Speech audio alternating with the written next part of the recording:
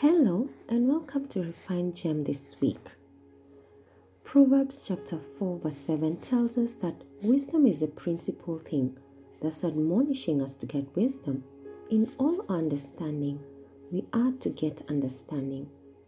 Today, we will take lessons on wisdom from King David's life in the book of 1 Samuel chapter 18. Our topic is entitled, If Favored, Then Act Wisely. Is it possible to experience opposition because of the favor that we may have? And how do we wait for God's perfect timing while acting wisely? David had been anointed as king, and based on his relationship with God, he knew what God had said was sure. But here was King Saul, who felt threatened by David and hatched plot after plot not to lose his throne to David. How do we deal with enemies of God's purposes for our lives? How do we interact in humility as we wait for God's timing while wisely balancing different significant relationships? David had three of such that required him to handle with a lot of wisdom. That with his boss, King Saul, who he entertained to calm him down whenever an evil spirit took over him. That with Jonathan, the king's son, and whose soul was knit to his. And lastly, that between David and Michal, the king's daughter, who had been given to him as wife. He experienced so much love from King Saul's two children, Jonathan and Michal, yet their father wanted him dead. God's favor not only sustains us in places of His divine appointment until He ushers us into new assignments, but it also acts as a shield for us.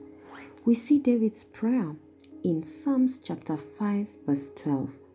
For you, O Lord, will bless the righteous with favor. You will surround him as with a shield. God may give us favor with people who have an audience with the king, those who can speak on our behalf where we might never get a chance to dine with the king. Queen Esther risked her life in approaching the king without an invite, but thereafter experienced a lot of favor. The king was willing to give her even half his kingdom. Her favor with the king then acted as a shield, not just for her and Mordecai, but for all the Jews. Thus Haman's plan to annihilate the Jews fell flat when Esther pleaded for the lives of the Jews at the banquet she had with the king. How much more protection then does having God's favor accord us?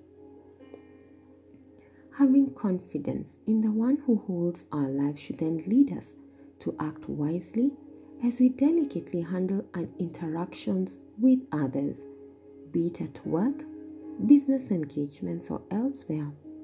It calls for us to act wisely towards those that oppose us while balancing against those that we have favor with. David was a problem to King Saul for various reasons. David became Israel's hero after killing Goliath, thus became a great threat to King Saul. To King Saul's dismay, the soul of Jonathan, the king's son, was knit to the soul of David, and Jonathan loved him. Succeeding his father as king meant nothing to him. To King Saul's further disappointment, Michal, his daughter, loved David as his intention to use her as a snare to David failed. She loved David too much to let her father kill him. God's purposes concerning us cannot be thwarted by any man. No one could abort God's plan to have David become king of Israel. We then pick several lessons of trusting in God's timing and applying wisdom while at it. Wisdom, for instance, saw David not take advantage of the favor he experienced with Jonathan and Michal's love to turn them against their father. Remaining apolitical in our circles of influence comes from understanding that it is God whose favor sustains us. deliberately choosing not to align ourselves with those persons that may seem to be in authority or have a way with authority. Do you experience favor with the boss? Or like David, do you have favor with a close relation of the king?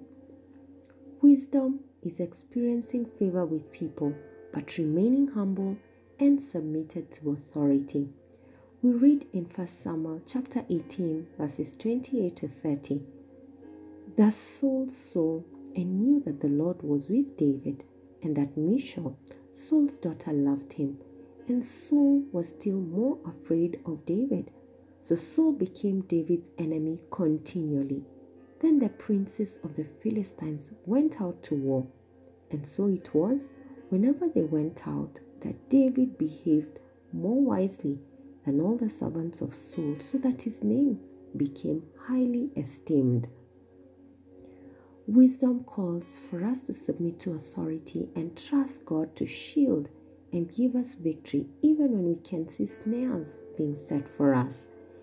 David still served Saul faithfully even when Saul was asking for body parts of dead Philistines as dowry for his daughter Michal, knowing all too well that his intention was for him to be killed by the Philistines. Wisdom is waiting for God's perfect timing for him to divinely place you in the office he has promised, instead of running ahead of God and riding on man's momentary favor. David was probably the youngest and perhaps the most undeserving of generals when he was appointed by King Saul and set over the men of war. He possibly understood that he could get opposition even from teams he led. In 1 Samuel chapter 18 verse 14 we read that David behaved wisely in all his ways, and the Lord was with him. Therefore, when Saul saw that he behaved very wisely, he was afraid of him. But all Israel and Judah loved David because he went out and came in before them.